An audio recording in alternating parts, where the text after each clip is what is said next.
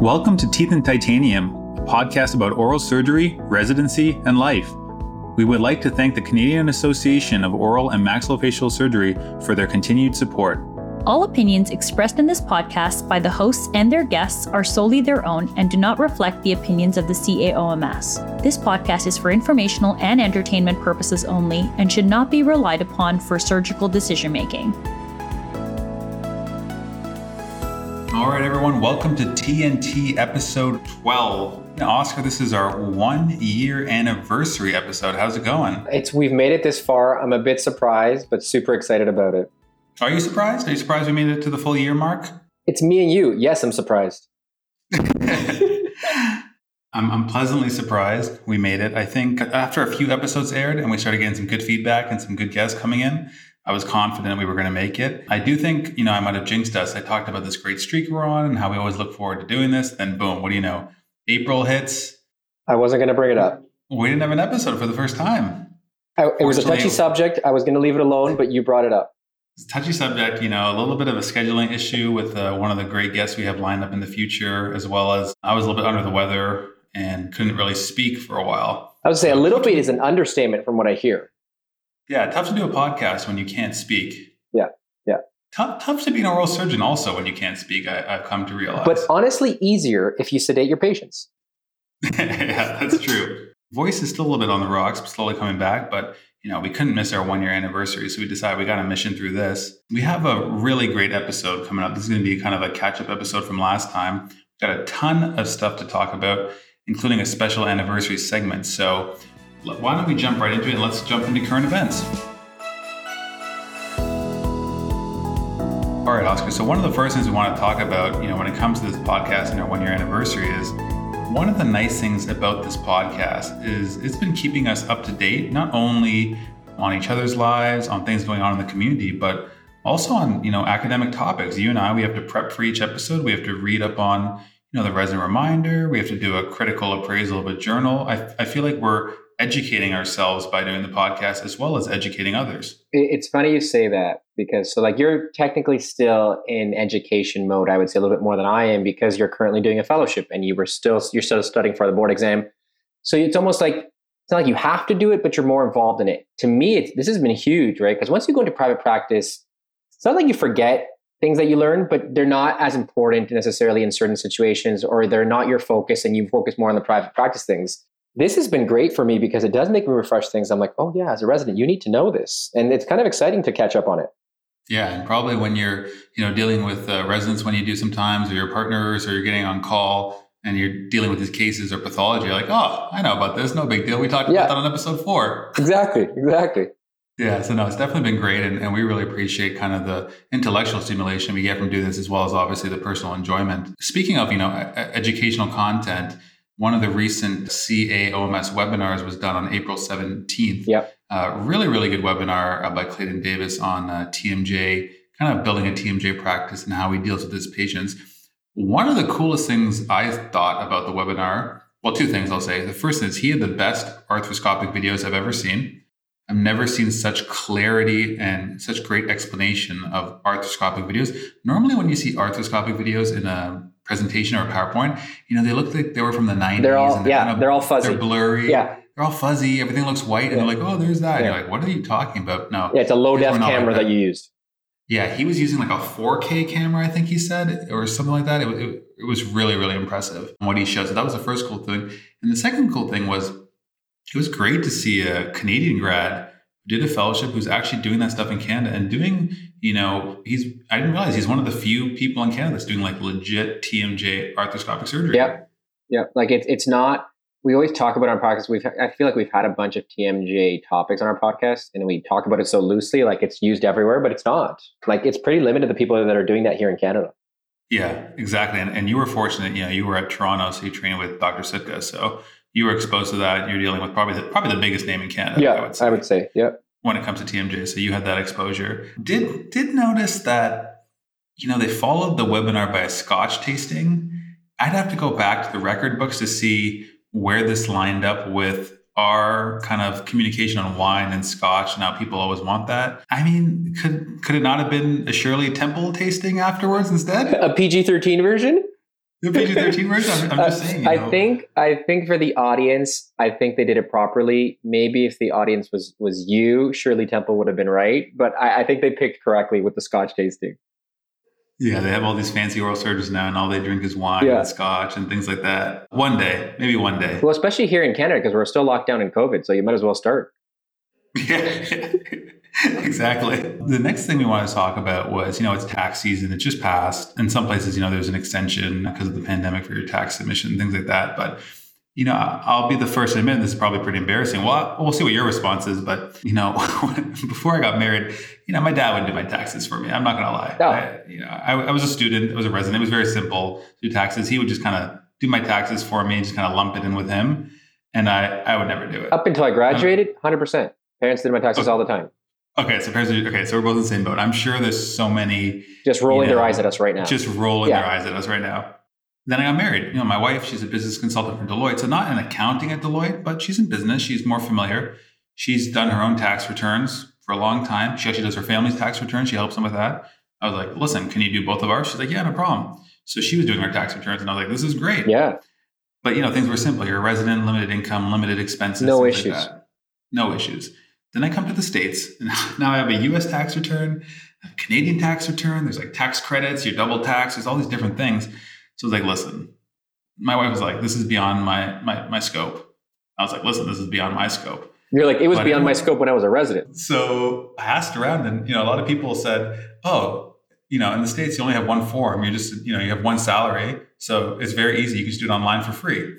So I Googled online, you go to H&R Block online, and it's like file your tax return for free. This is amazing. So I started the process. I'm doing it online. I'm convinced that these free online tax programs are just total BS. I think they're meant to hook you in, to get you started on the process. And about 3 steps in, you realize this is way too complex for me. Yeah. Because there's always this option, like, need help? Pay this for like a professional to walk you through. You paid more than your salary. I got 3 steps in and started asking me if I was like a non-resident alien or, You're where like, my what? dependents are. I was like, what? So I ended up just going into a branch. I paid $150. They filed my return for me.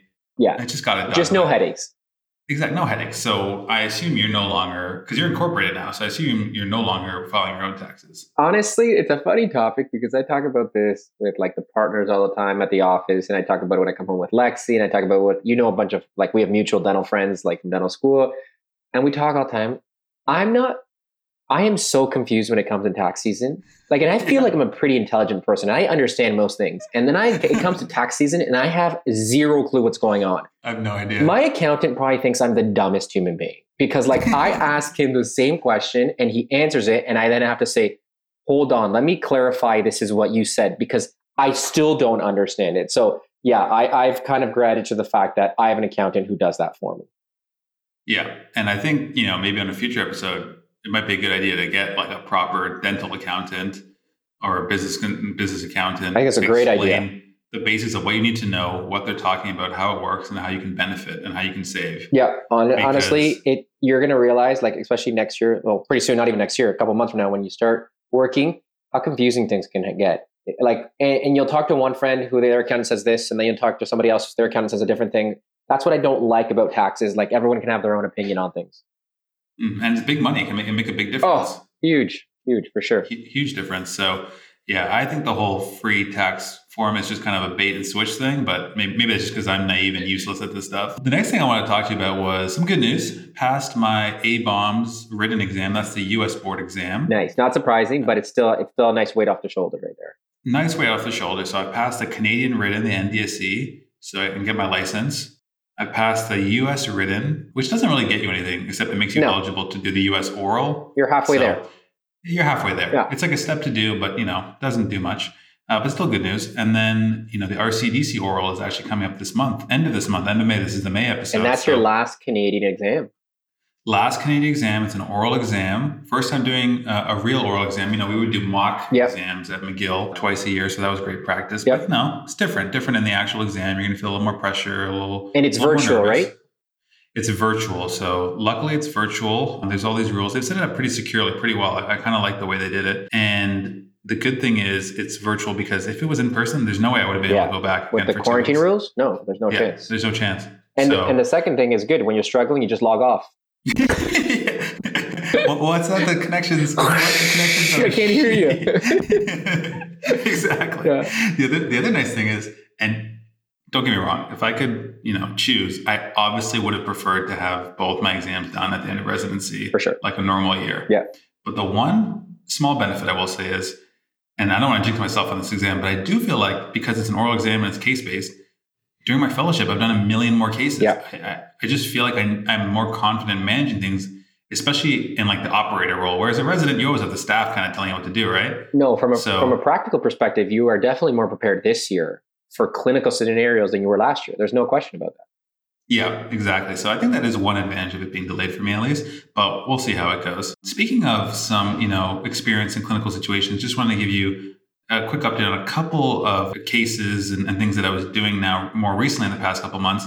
As I get to the end of my fellowship, I only have about 6 to 7 weeks left in the fellowship. It's crazy to think about, but one of the things is I've started doing orthognathic consults by myself. They'll have some patients that get referred to our fellow clinic for orthognathic surgery. They only let us do it kind of towards the end of the year. Mm-hmm. Once we've, shadowed enough consults with Farrell, or we've done enough orthognathic surgery, things like that. So what I've realized is when you're doing it, by yourself for the first time, this sounds obvious, but it takes a while to get in the mojo of what you want to say and communicate.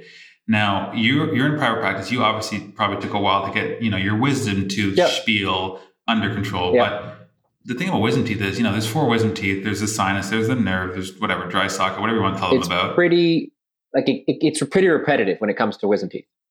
Yeah. Whereas with orthognathic surgery, it's like you got to talk to them about braces, pre-op, post-op, the operation, the hospital, the recovery, function, aesthetics, nerve complications, needing family support, diet, nutrition. It's way more involved. It's way more involved. And I've noticed from watching, Farrell do a ton of consults this year, and even some of the other partners, they do have a spiel. They've got it down now. There's minor variations along the path, but they do know what they're going to say in the same way.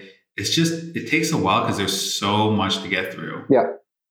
So tough to work on all these different things you want to talk to people about, but I think it becomes easier as you practice it. But I think that you're getting to do that in that kind of controlled setting, in the sense that, no, you're not being overseen by anyone right now, but I mean controlled in the sense that you do have a backup. And honestly, Wendell, it's not where you're going to end up working. So it's nice to have this practice there so that when you come back, you are going to come back more polished. Yeah, that's true. You want to get the rust out of the way now. Yeah. Rather than when you're in your hometown market. A couple other notes of things I've been doing more now recently in the past few months. A lot of zygomatic implant cases. Nice. Bunch of zygomatic implant cases and I would say a few zygomatic implant cases, but a ton of all-on-4 immediate conversion, upper lower at the same time. That's huge. Now, granted, it is under GA. We talked about how you have GA days and how that kind of opens up that portal to you as a opportunity to do that. I know there are people in Canada that do it under IV sedation. Even at our own practice, Wendell, even though we have the capabilities of doing it under GA, some of the partners still, if the GA days are full for that month, they'll still do it under sedation. Man, I don't know how they do it, because to be honest, once I've done it under GA, it's impossible to go back to the other way. Yeah. But so for us, it's different because you're at the beginning of your career, and the only way you've seen it is kind of GA, and that's where you learned. These guys were doing it under sedation and then got the luxury of GA, so they can always go back. Yeah. Okay. I see what you're saying. It's all how you were trained. Yeah. Yeah. So that's been cool to do all those cases and actually, get to do them from start to finish. Done some of them guided, some of them analog without guided. So you get a kind of mix of both. So no, that's been really good. That's very impressive because again, that is private practice oral surgery. Exactly. And luckily one of the big guys, one of the partners here, Rick Capitan, he's big into the, cleft surgery. He's kind of known for that, but he does a ton of all-on-4 immediate conversions. It's almost every Friday he has one massive case. Wow. It's crazy. That's impressive. Especially during the slow time of orthognathic, it's nice to have those cases to just do something else. And then speaking of, pushing the limits of in-office surgeries. So we've talked a lot about how we do jaw surgeries. We'll do single jaw, double jaw, triple jaw, OSA, genoglossus. You pretty much do anything. Really anything, send them home. Well, one of the other partners, Wahid Mohammed, not only does he do normal oral surgery stuff, he does a lot of cosmetic stuff. Oh, nice. And he, was going to do a cleft rhinoplasty. So I was like, that's pretty cool. I've seen rhinoplasties, before in my residency and fellowship. I've never seen a cleft rhinoplasty. But he was like, it's a cleft case. We don't have cartilage. So you think, where are you going to get it from? The ear? Where are you going to go? Blah, blah. No, it's in office. We did a rib graft. Or I guess you say rib harvest. Like honestly, things that you would never say in Canada or never think of saying. It's a different world. It's a different world. And, it said, cleft rhinoplasty plus minus rib graft. And I was like, come on, man, we're not going to do a rib graft. You're going to look and you're going to say, we don't need it. There's this, we can graft from the septum or blah, blah, blah. Within 2 minutes of the case, he's like, listen, this guy's collapsed. We have no cartilage. We're going to the rib. You're like, and I'm going outside. Like, what's happening here? Yeah, it was really cool. That is super impressive, though. Like, and again, it's just what you get used to, right? Like, when you told me at the beginning that you guys are sending your triple dose home right after surgery, I looked at you like you were crazy. Now I'm used to you telling me that, so it's like, okay, that's kind of standard now. It's just like, how far can you push it? Yeah. And I just thought the rib graft was wild. I was like, oh, man, this is getting dicey now. Imagine how stressful it was, like harvesting that thing. No, but you know what? It doesn't surprise me. You're in a country where there's no COVID. That is true. And I'm still locked in, even though we have no cases compared to you guys.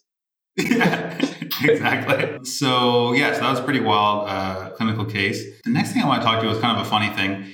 Lennox is now almost 8 months old. Yeah, time's flying. He's in a pretty cute phase of super smiley, kind of plays, interacts, still exhausting and a nightmare, with sleeping and lack of sleep and things like that. But definitely a cute phase. But one thing I've noticed, one of the best benefits by far is, and you'll see this, Oscar, soon enough, I'm sure, when you guys decide to take that next step. But once you become a parent, especially maybe as a dad, people just treat you differently.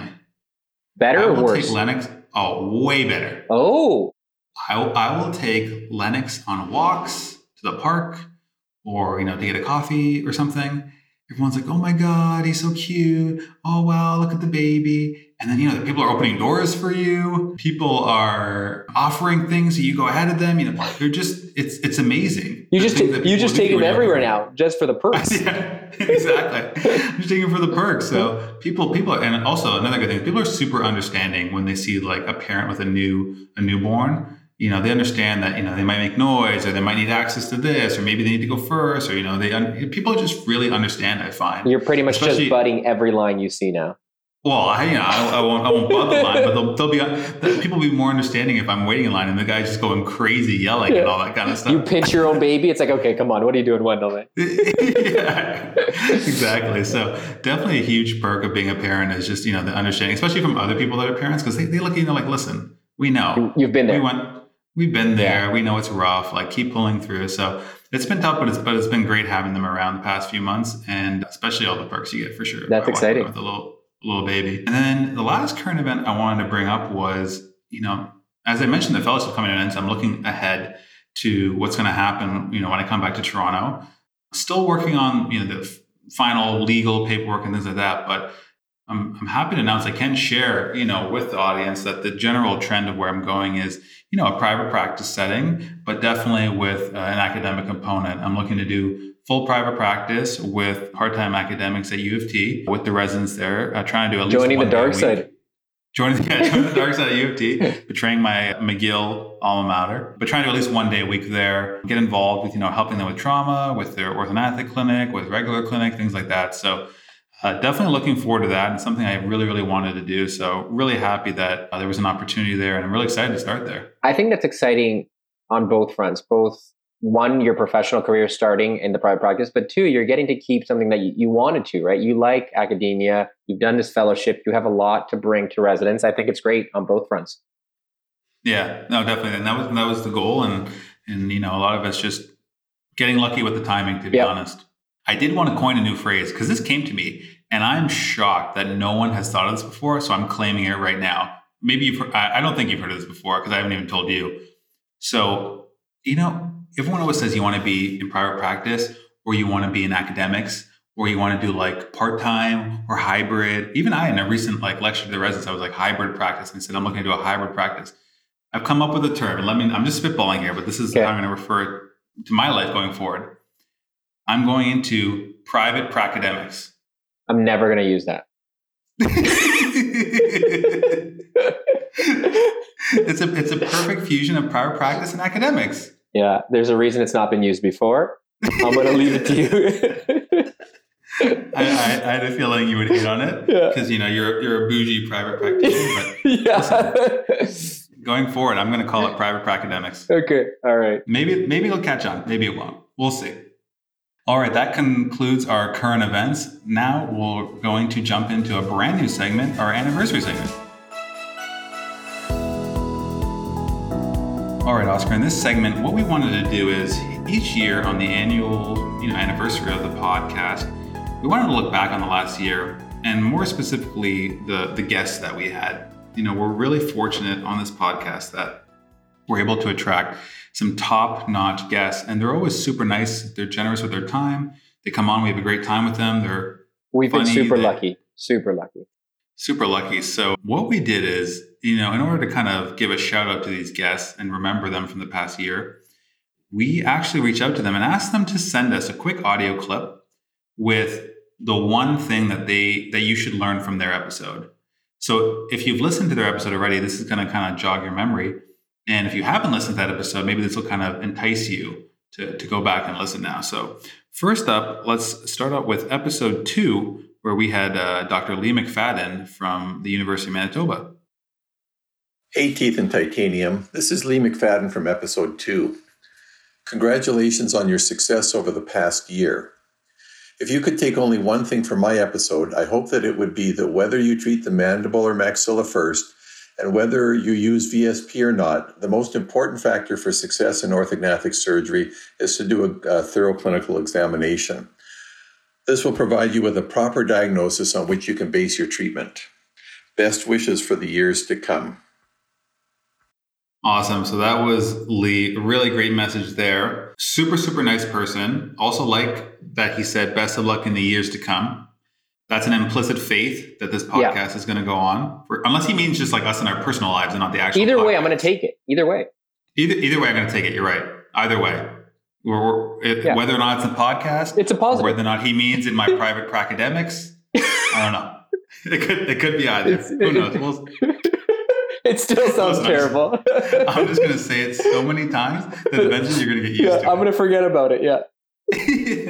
Loved his overall message. I mean, people that remember Lee's episode will remember just the absolute wild approach to orthognathic surgery. But I got to say, I agree with him. The most important thing is your clinical exam. You can't skip that.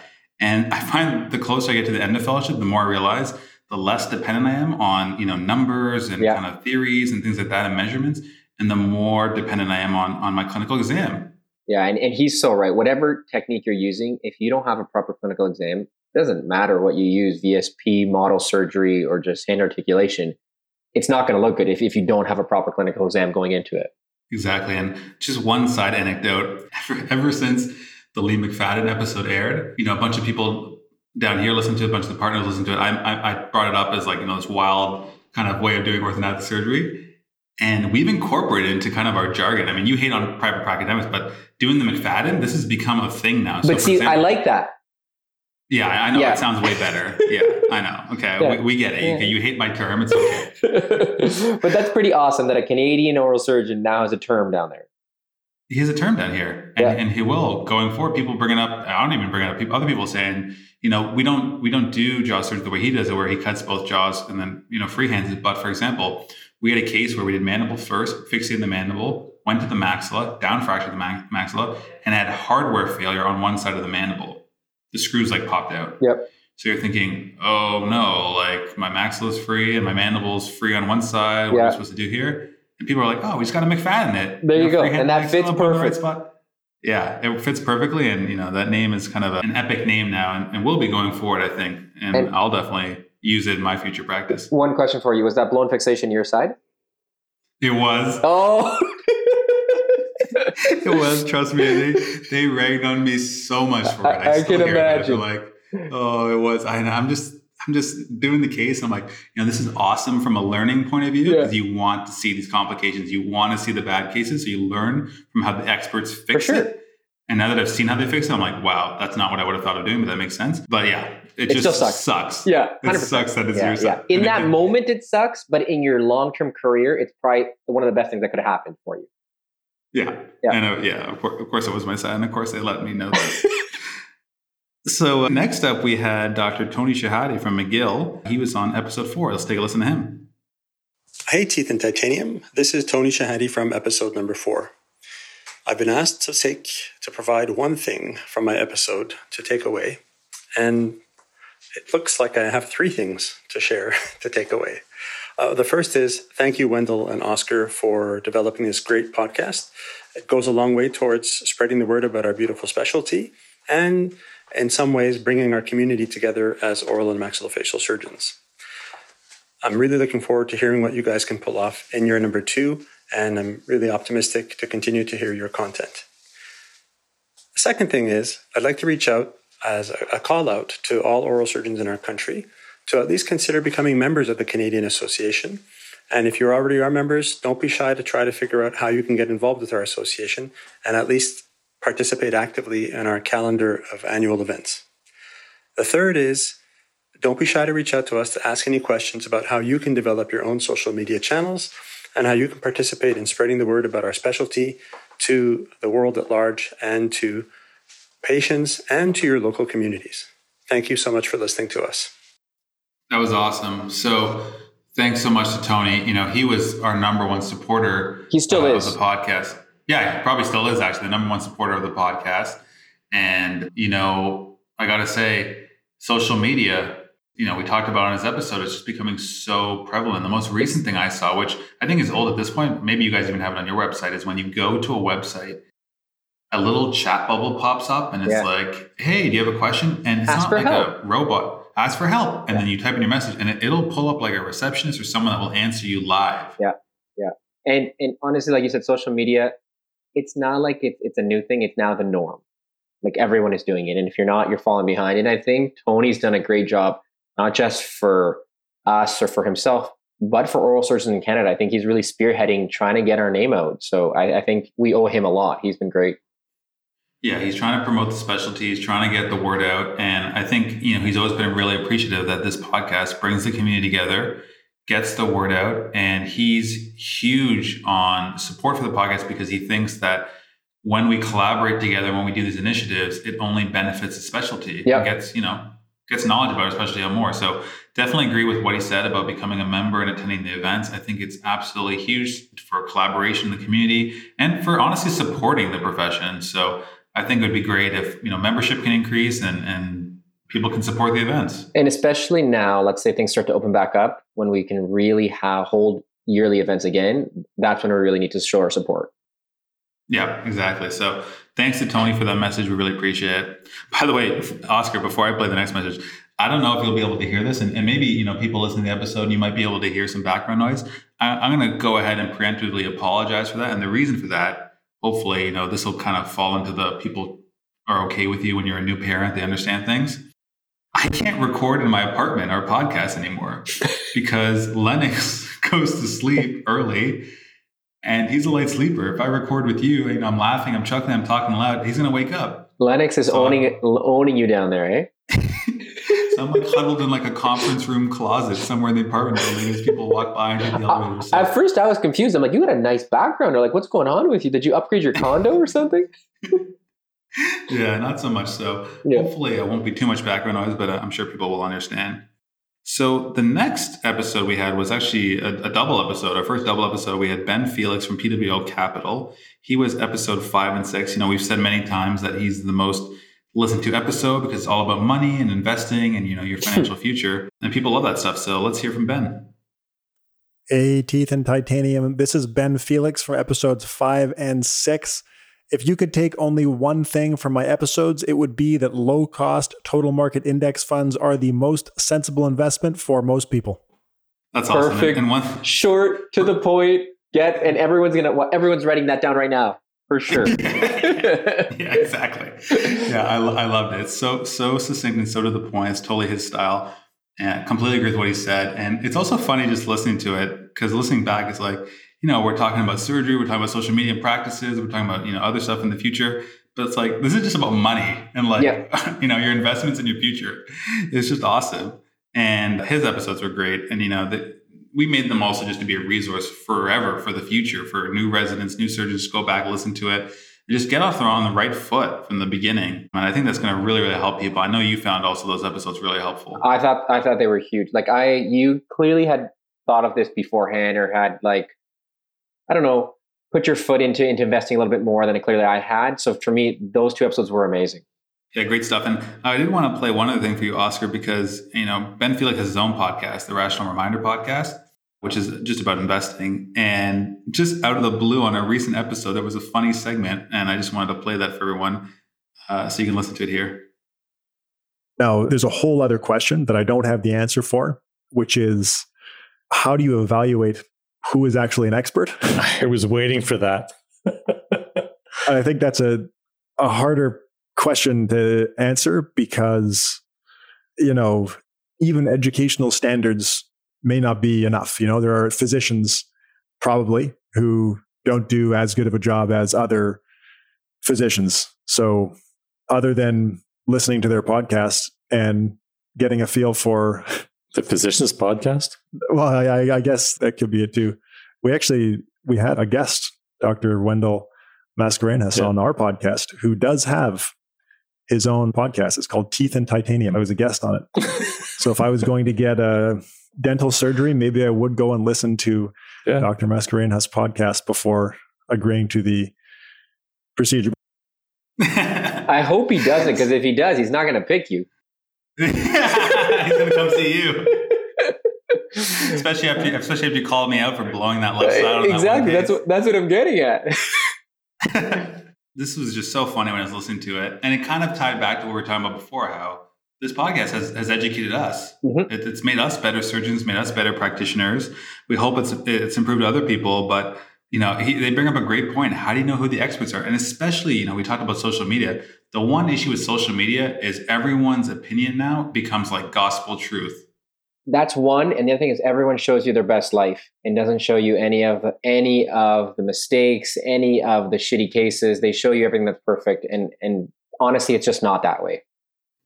Exactly. And that actually ties beautifully into our next guest, Mark Engelstad. Mandible fractures. We talked with him all about it, but also just like philosophy on training and life. It was just such a great interview. We really had a great time with him. And that was in December, episode 8. So let's hear from Mark. Hey, Wendell and Oscar. This is Mark Engelstad. And if you could take only one thing from episode 8, it would be, don't blame the patient for your bad outcomes. Usually when we do this is something, behavior-based that the patient did. They chewed something or engaged in some behavior that we have blamed the bad outcome on. Instead of doing that, we should ask ourselves, what part of human behavior did my treatment fail to account for? Because only by registering errors can we build a truer internal model of the world that is better at anticipating the pitfalls and problems in the future. We want to build an internal model that understands better how the world works. Your future patients depend on this process. This is why experienced doctors are preferred, because we've made a lot more errors, and because of those errors, we have a better understanding of what works and what doesn't work. Blaming the patient short-circuits the pathways of learning that we need to get better and locks us into a repeated cycle of avoidable failure. So don't blame the patient for your bad outcomes. And Wendell and Oscar, congratulations on a year of great oral and maxillofacial surgery podcasts. I hope you guys keep going for many years to come. Honestly, like I've told you before, he was probably my favorite interview that we had, just because it wasn't just oral surgery. I think his view on life and the perspective he gave us that as young surgeons we need to learn, I thought was great. Yeah, I just think we learned so much from that talk, way more than just about mandibular fracture. I also like that there's a common theme in these messages that they're saying best of luck in the years to come. And now they're kind of saying more like podcasting wise, and they like the podcast. So I think we're getting some good, solid, positive feedback too. Now, there's a selection bias here. I mean, they were our guests. So we kind of forced them to do this. Yeah, exactly. Yeah, if the podcast fails, it's kind of an indictment on the entertainment of their guest episodes, I guess. Yeah. It's kind of like the word for academics. One thing I will say about Mark's comment, because I totally agree, don't blame the patient for your outcomes. And it's hard to do. And even when he said it, we knew it's hard to do. And as a new surgeon, even harder to do. Trying to get street even cred, harder. Even harder. Since that episode, I've realized another aspect that makes it even harder to do.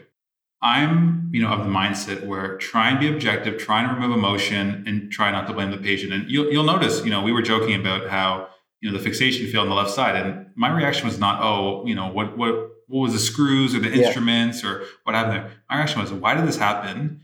What did I do? What did I not do? And how can I prevent it in the future? At no point did my mindset think, who can I blame really quickly? Yeah.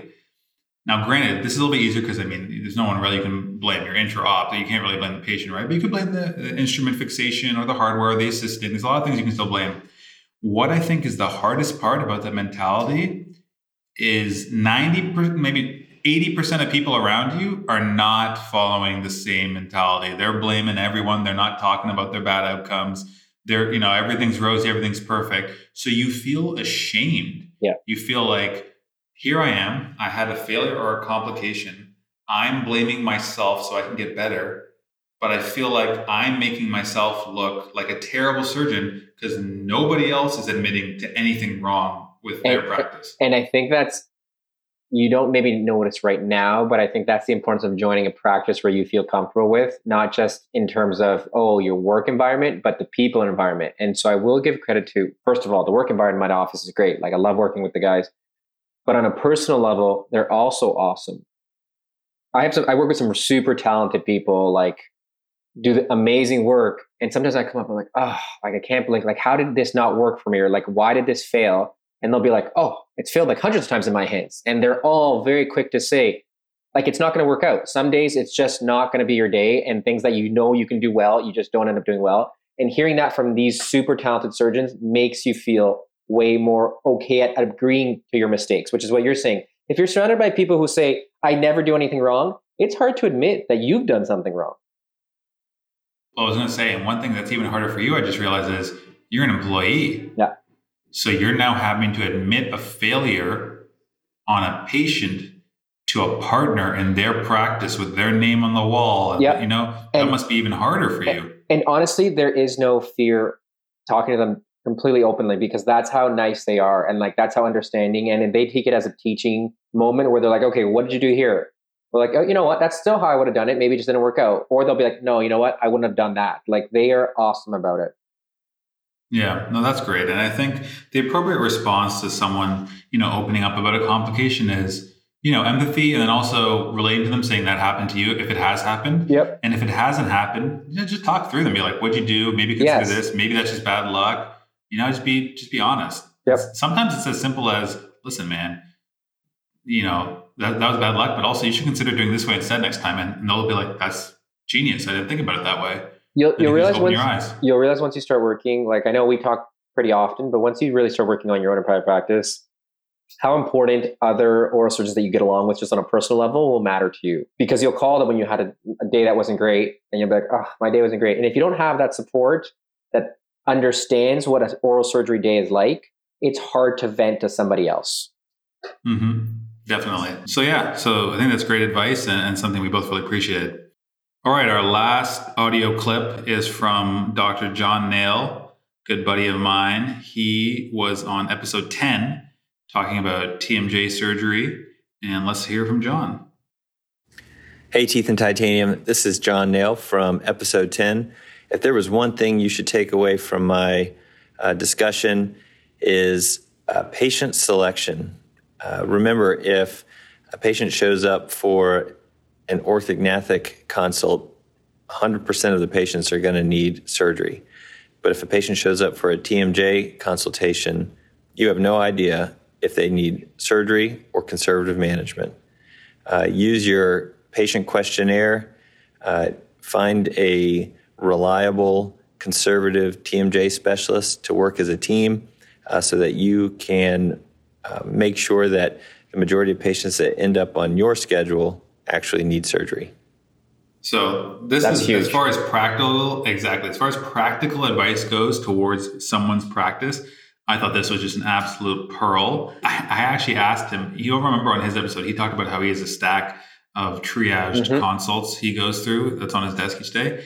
I just went to his desk and there was like literally 15. And I was like, when is this from? He's like, the past 2 days.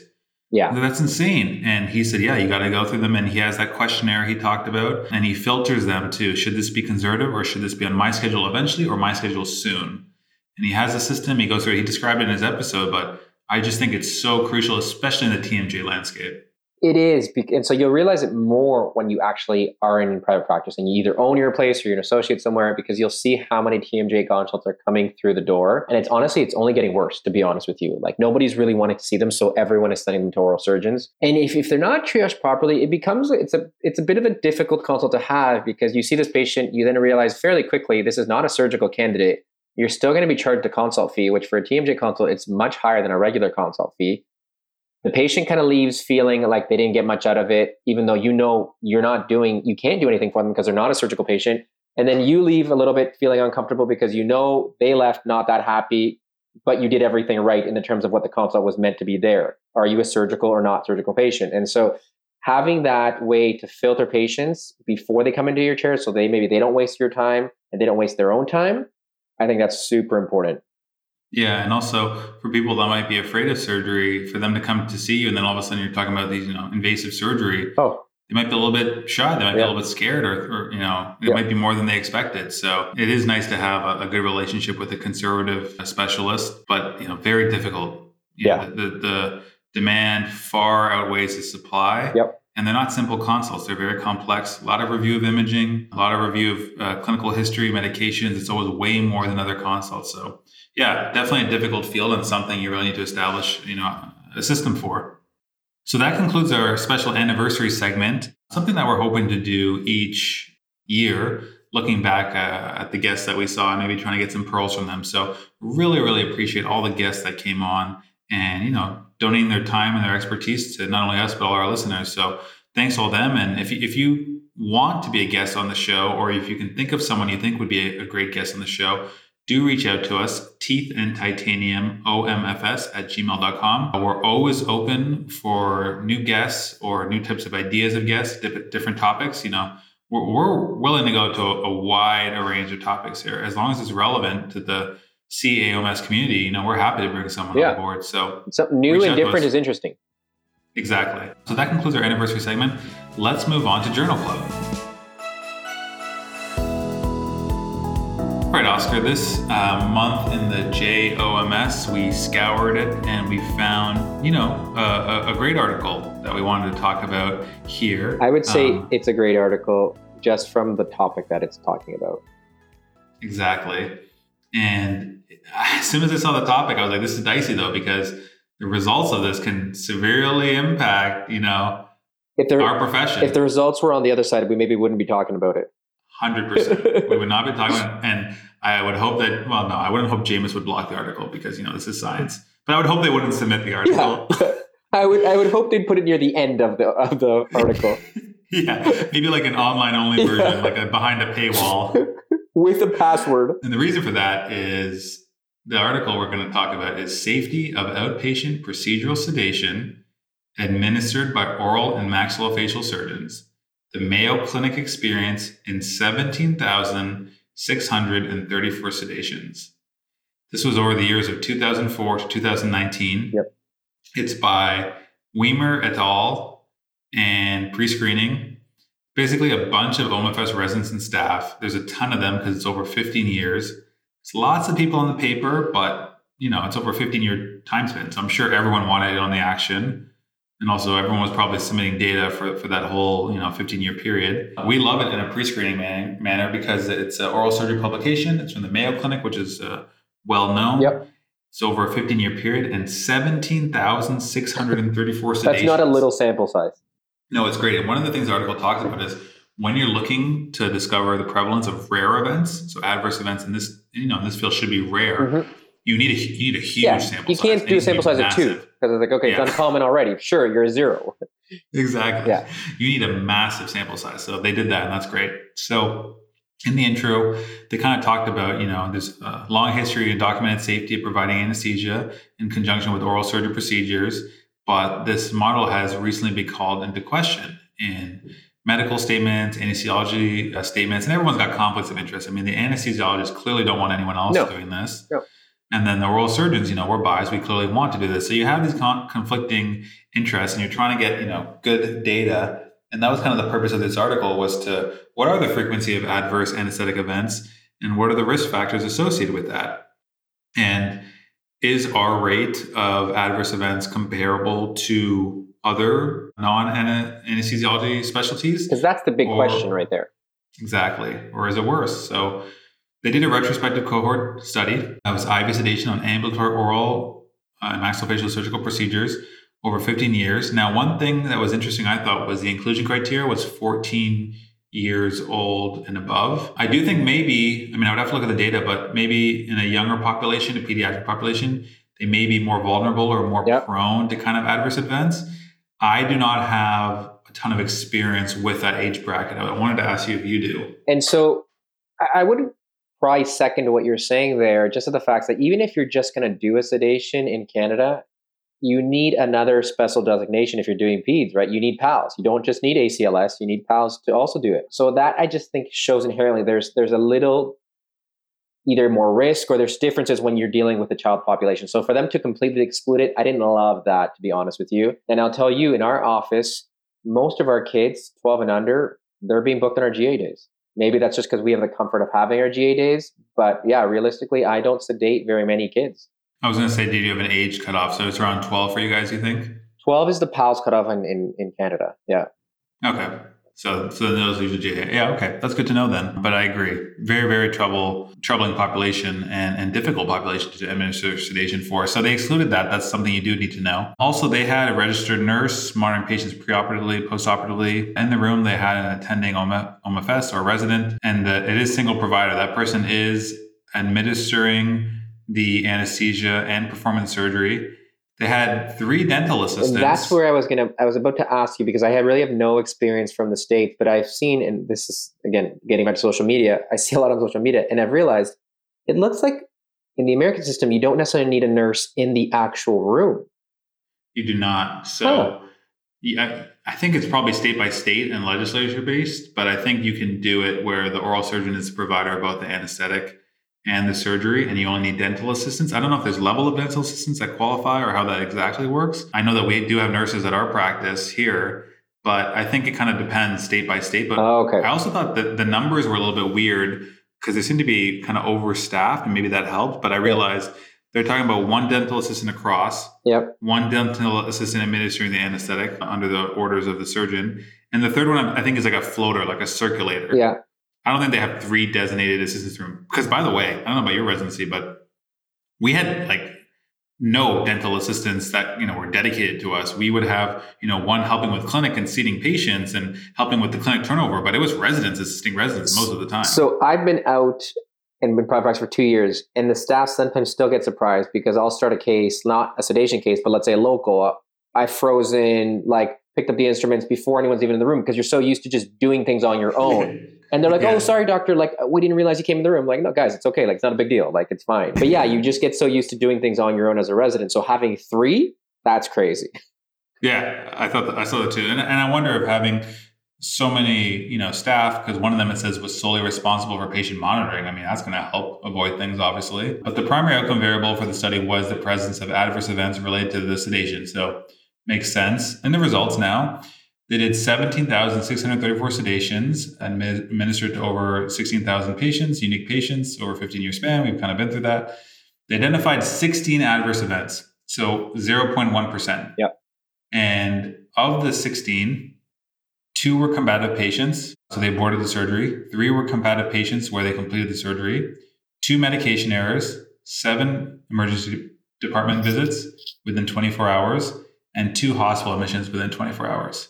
There were no patient deaths across the entire cohort. There was no statistical significance with the medications they used, the sedatives they used, the ASA classification, gender. So a lot of that made sense to me. I was surprised the ASA classification didn't really matter, but honestly, with such a low prevalence, probably hard to kind of distinguish between the two. Adverse effects could have even really been lower, because some of the things that they were classifying as an adverse effect, event, I probably would not have classified, to be honest with you.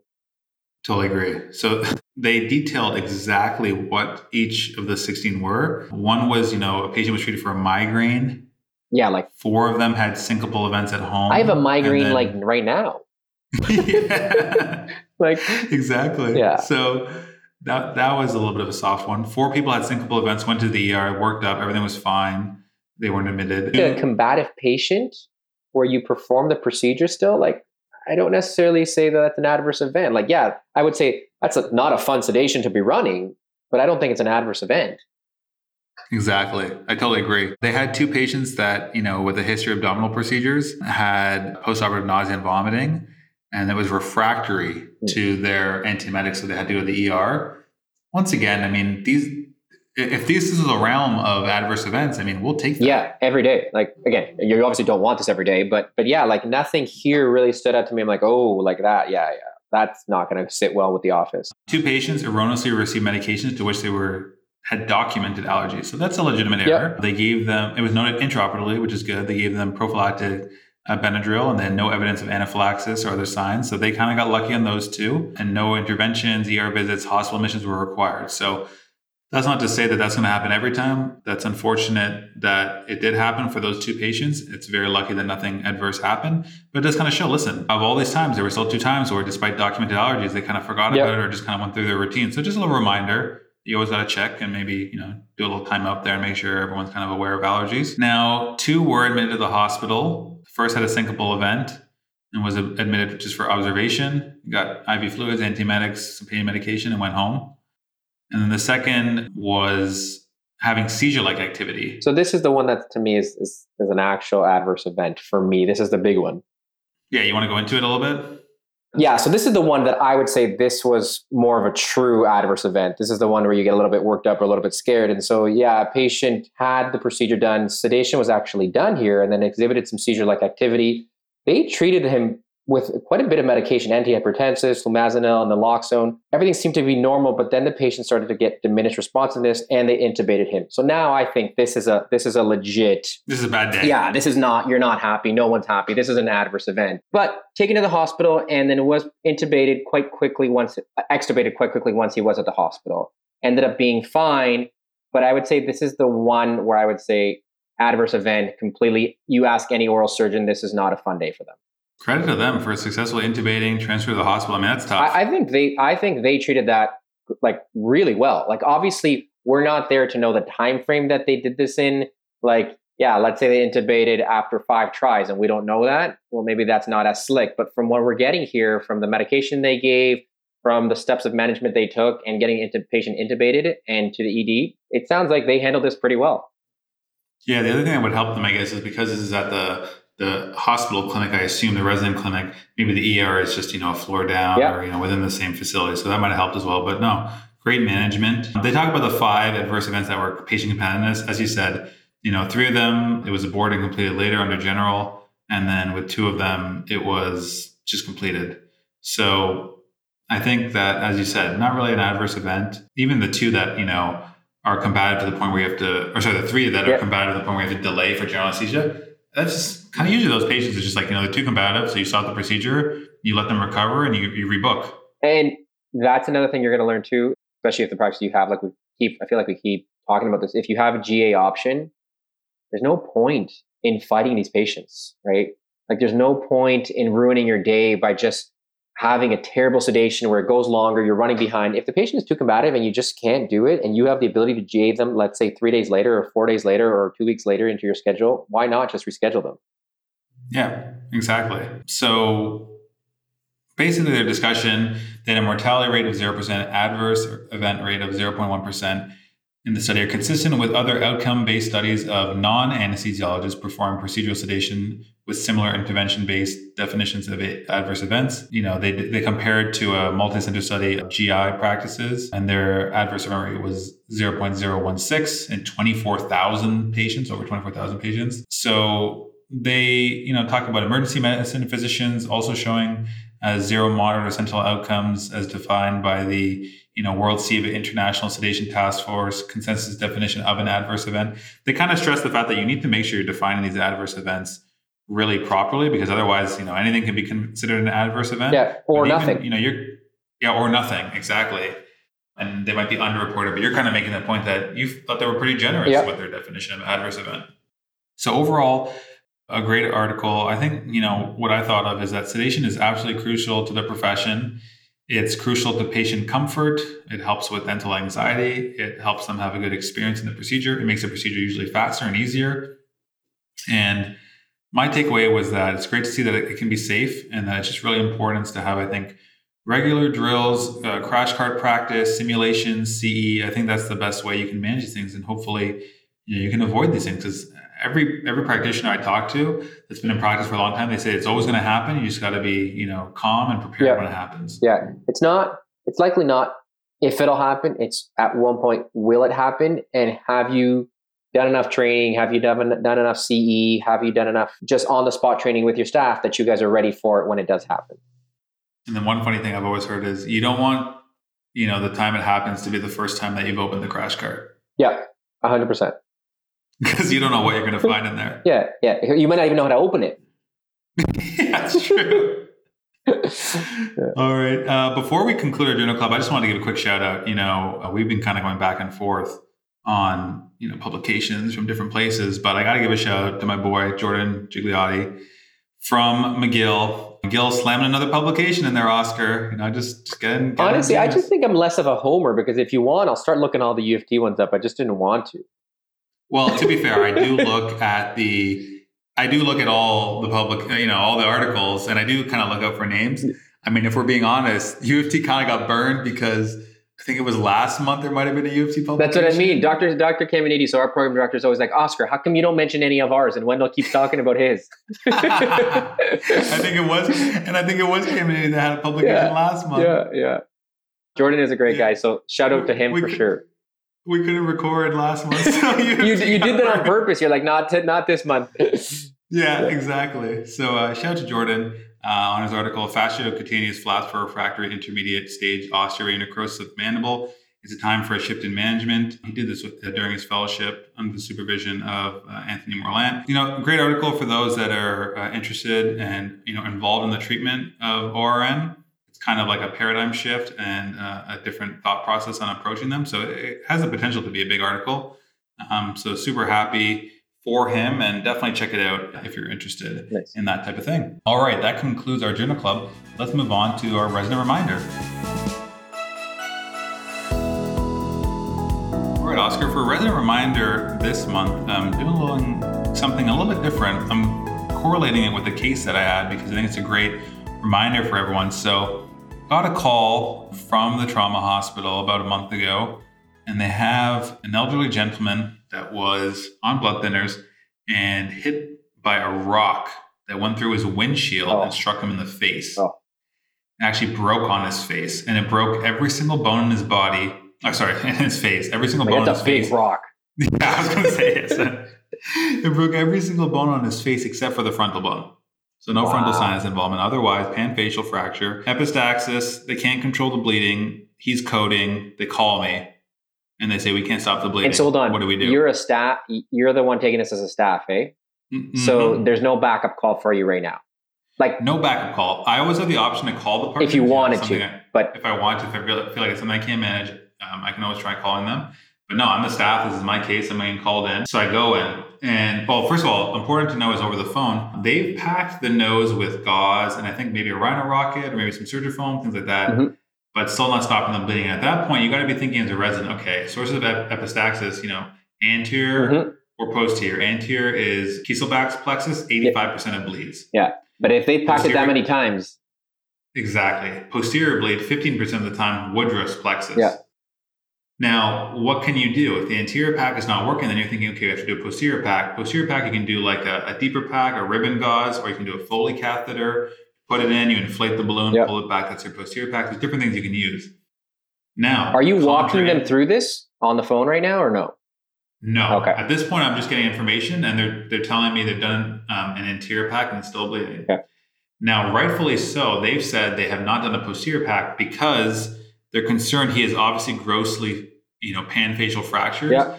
And they're worried about, ethmoid bone fracture. And, one of the contraindications to a posterior nasal pack or nasal intubation is, basic skull fractures, especially at the cribriform plate, ethmoid bone, because that nasal tube can go into the brain. You start intubating the wrong area.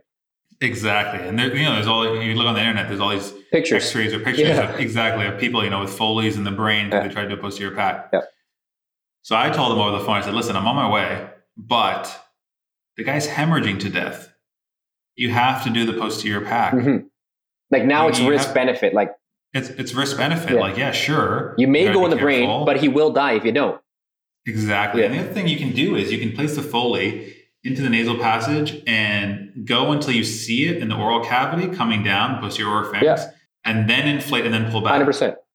So I told him, listen, I'm on my way, but you got to do the posterior pack and get this thing going. So they did that. I arrive on the scene and the bleeding's a little bit better. And I see, his whole face is smashed and he's got, an obvious facial laceration. I can see into his maxilla. It's split in half and I can see into the maxillary sinus and I see pumping. Mm-hmm.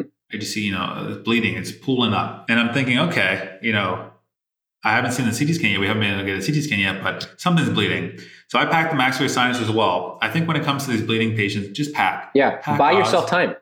Buy yourself time. Pressure always helps. But remember where you put packs. Yeah. Because it might be a while before you go back to remove them or the surgery. You got to keep track. You got to remember that. So I had a nurse, I was telling her, I put 3 packs in the left maxillary sinus, write that down. And then I, made notes so I would remember. So we control the bleeding. We get the CT scan. Now at this point, the interventional radiologist is there and I'm there. And they're trying to say, are we going to the OR or going to IR? And I said, well, listen, let me see the CT scan first. So they do the CT scan and I see he's got panfacial fractures, including a Le Fort 1. He's Le Fort 1, 2, and 3, but he has a Le Fort 1. So I'm thinking, okay, you can see that it's bleeding from the posterior maxilla. I'm thinking he had a Le Fort 1 fracture, probably the descending palatine artery. That's what I saw bleeding into the sinus. Mm-hmm. So if he didn't have a Le Fort 1 fracture, I'm going to have to go there, surgically down fracture, find it, ligate it, clip. That's tough. Especially that's a lot of work. Crashing and coding. Yeah. But he does have a Le Fort 1 fracture. That's an option. But I asked the IR guy, I said, listen, can you embolize this with IR? Because I'll be honest with you, I've never had to deal with IR before in this situation. And, in Canada, it's usually difficult. Some hospitals have it, some don't. Sometimes they're there, sometimes they're not there. He's there. He said, listen, if it's one vessel, then we can get it for sure. So he did a CTA as well. He thought he saw, a specific area. I told him that I thought it was a descending palatine artery. So we made the decision, let's go to IR. So you kind of need to know as a resident, your protocols for uncontrollable bleeding when it comes to packing, hemostatic agents, surgical clipping or ligation. Backup like IR. Yeah. And that's something you always want to think about. So he went to IR. He cannulated the femoral, found the obvious blush, the posterior maxilla. It looked like the DPA or an associated branch. And he coiled it and it fixed the problem. Watching them work, they're pretty slick. Really slick. Yeah. Because I was there and I was like, if this guy fails, we're going right to the OR. So we're telling the OR, keep an OR, block it open, get everything prepped. We're doing all this simultaneously. And luckily he got it. So the guy was stable. And when I say stable, I mean, he's on a massive transfusion protocol. Yeah. But he's no longer bleeding to death. And now you got to think, okay, now it's a panfacial fracture. So the resident reminder here is really focused on, management of panfacial fractures. And you go to the textbook, you read a lot of things on, outside in, top, bottom up. Yeah. And, you have to know those things, and that's kind of the board answer maybe. But this is one of those examples of experience really playing. And I think I've seen and done 4 or 5 panfacials now in my oral surgery residency and career, because they're not that common. And I've really come to realize that although all those approaches matter, the number 1 and 2 most important things by far is known to unknown and avoid widening. Yeah. And like that, especially known to unknown, it's even like when you're doing a biopsy, get on tissue that is sound and work your way back. Yeah. Because, for example, in a top-down approach, for this guy, his frontal bone is intact. I have no frontal sinus fractures. I have a massive NOE. I got orbital fractures everywhere, CMC fractures bilaterally. But listen, the frontal bone's intact. What does that mean? ZF. If ZF is well reduced and ZS looks good, boom, I'm already seeing an area. You that have one pillar. Yep. One pillar. For the NOE, his frontonasal junction totally fractured but linear. Boom, I can reduce that. I can put a plate there. Mm-hmm. So you're going known to unknown. Now, the widening issue is you're always going to have results on these patients where they look too wide, both at the ZMC and at the mandible. Yeah. And it's because, usually you have bilateral condylar fractures and a symphysis fracture, and the mandible's widening, and it's not reduced on the lingual, and that's what makes it look bad. I went into that consciously knowing that. However, got very lucky, and the patient got lucky. No condylar fractures. Wow. Big symphyseal fracture, no condylar fractures. So as a resident, when you're answering this question, you have to remember, you have to establish width. Now, you think, okay, what about my maxilla? Maybe I can base it on that. Nope, because I have a Le Fort 1, 2, and 3 fracture with a midline palatal split. Oh. So this guy got crushed. He got crushed, so the maxilla is wide. I can't rely on that. So you got to think, how do I establish my facial width? I establish it in the mandible. Submental approach, so you can see the buccal and lingual cortices, reduce it anatomically into a perfect line, and recon plate at the bottom, 6-hole recon plate, 2.0 or 2.5 thickness. Boom. I have my width because the condyles aren't an issue. If the condyles were an issue, I would say that's way harder. Way harder, because you got to do the submental for the anatomic reduction, and then an anatomic reduction of both condyles. And it's got to be good because you're basing everything off of that. Yeah. So once you establish your width, then you start going upwards. And, in my maxilla, I can put him into MMF now for the first time. And that's a win. It's like a two-piece Le Fort now. Yeah. Two-piece Le Fort. So I did that. Did the ZMCs via multiple approaches. And then you finish in the middle with the NOE. And you finish with the NOE and the floors, because you want to make sure you establish your width, your ZMC reconstruction, if you had a frontal bone reconstruction, you want to do all that first, and then you kind of finish in the center of the face.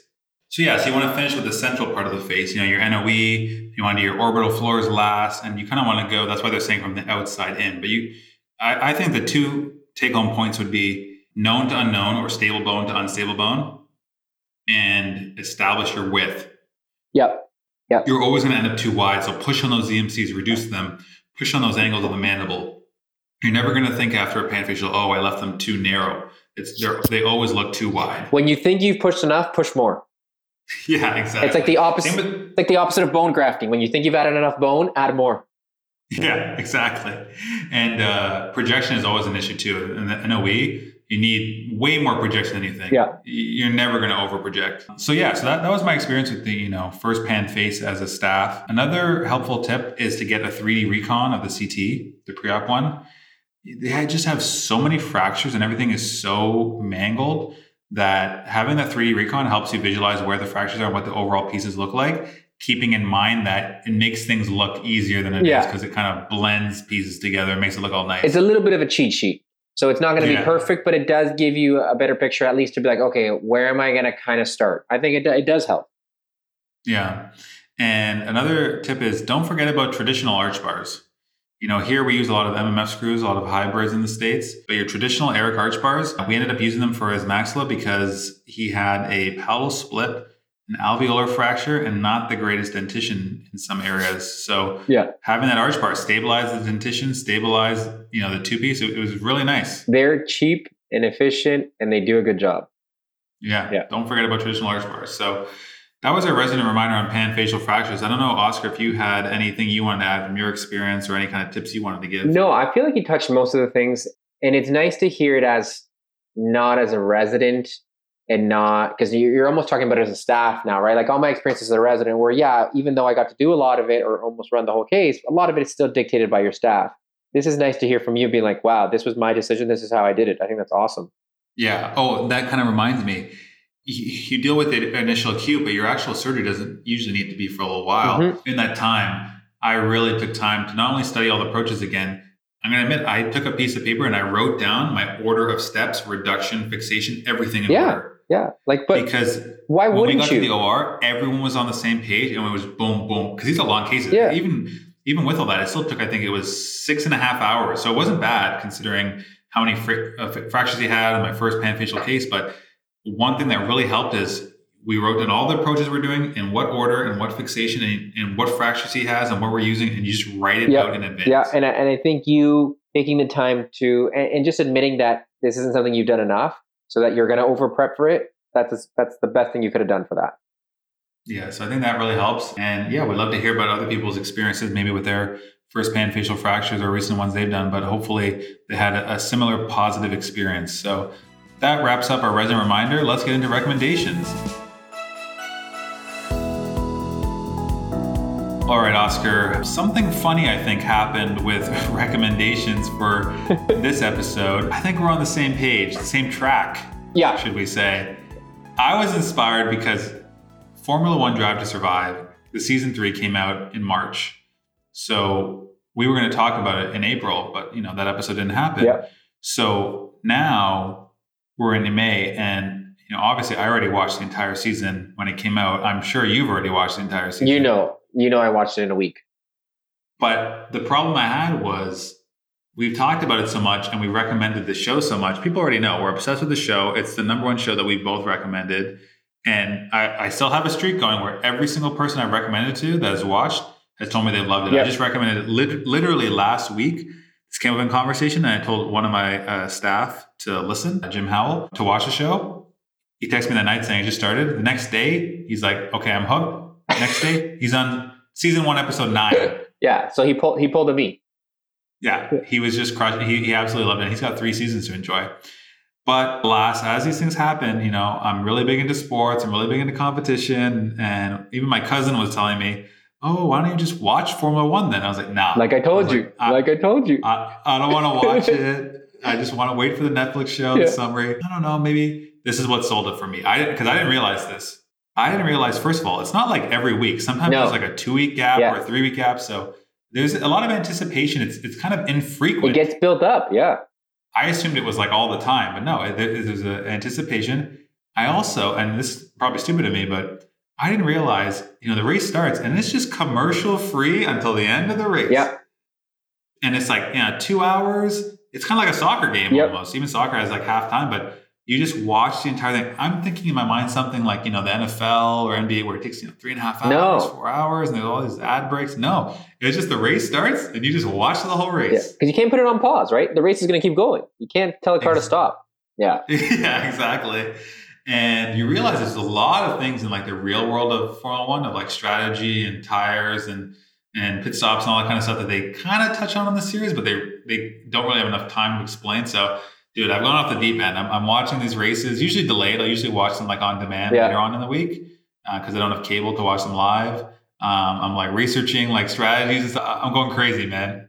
You knew that I was a big fan of Formula One already. So when you had originally told me to watch the show, I'm like, well, this is perfect for me because I actually like Formula One. So I love the show, seconded like 100%. When you told me that you're into Formula One now, I'm like, oh my gosh. So this guy went to oral surgery in Montreal for 6 years and we never went to a race. Now he's hooked on it when he's not there anymore. I'm like, I could have used you for 6 years. They keep mentioning the Canadian Grand Prix and they're like, oh, it's canceled this year. I was like, I was there for 6 years. Yeah. And I thought, and I've said this before, F1 weekend was that really annoying weekend where everything was busy, downtown was shut down, and it's just like a mess. And now for that weekend. It's probably, you'd have so much fun. So much fun. I would love to go. And it's funny. So like, You realize how many people actually are into Formula One once you really start talking about it. At first, when I would watch it, when I got into it, I didn't realize that many people. Now when I'm at my office, 3 of the partners, everyone's like, hey, are you watching the race this weekend? Are you watching the race this weekend? That's what we were talking about today. Well, Pierre Julius, doesn't he have like a Mercedes AMG like baseball cap or something? He does, yeah. So he's the big F1 fan. He is out of the bunch. He's the biggest F1 fan. The Nobel, like pretty much Ontario district manager, Spiros, he's huge. And so we're always texting him too on the weekends. It's a fun time. Yeah, it's very entertaining. You get to know the teams, the drivers. You get to root for someone and just watch the drama unfold. It's pretty awesome. Yeah. There's one comment you did make to me that made me laugh. The only thing that I would do if I could go back to the Netflix series is get Verstappen into an orthognathic console. Now, I will say, having watching it, there's a lot of these drivers that need to come for orthognathic consoles. No, but he needed to come on yesterday. Yeah, there's definitely some jaw surgery required on a lot of these drivers, I find. Yeah. But who knows? Maybe Class 2 Retronath is more aerodynamic. Yeah, it just cuts through the air. Exactly. But yeah, so that's our joint recommendation. We actually came to the podcast with the same recommendation. Formula One Drive to Survive Season 3. And listen, if you're as obsessed with the shows as we are, look into watching the real thing. You'll enjoy it. It surprised me. I was pretty adamant that I wasn't going to, and I'm in the deep end. All right, everyone. That concludes our 1-year anniversary episode. This was episode 12 of Teeth in Titanium. We hope you enjoyed it. We hope you missed us. I did have some people, reach out to me saying, "Yo, where's Teeth in Titanium?" This month. Yeah, no. Before the issue of the COMS newsletter came out and informed everyone there wouldn't be an episode, I did have some people ask, "What's going on?" That's nice to hear. And honestly, another thing that was nice to hear was hearing our previous guests talk about the show and talk about their experience on the show and things that we learned. So I thought that was great. It does make me realize that you and I, this show really hinges on our friendship. Yeah. So don't screw it up. Listen, I'll do my best. Because you've already dropped the ball with what's it called? Pracademics? Yeah. I was already trying to think of a way of, slithering that back into this. Listen, you got to come around and got to compromise. Anyways, we'll see. We'll see if you grow into it. Yeah. We got as our guest said, we got years to go. Exactly.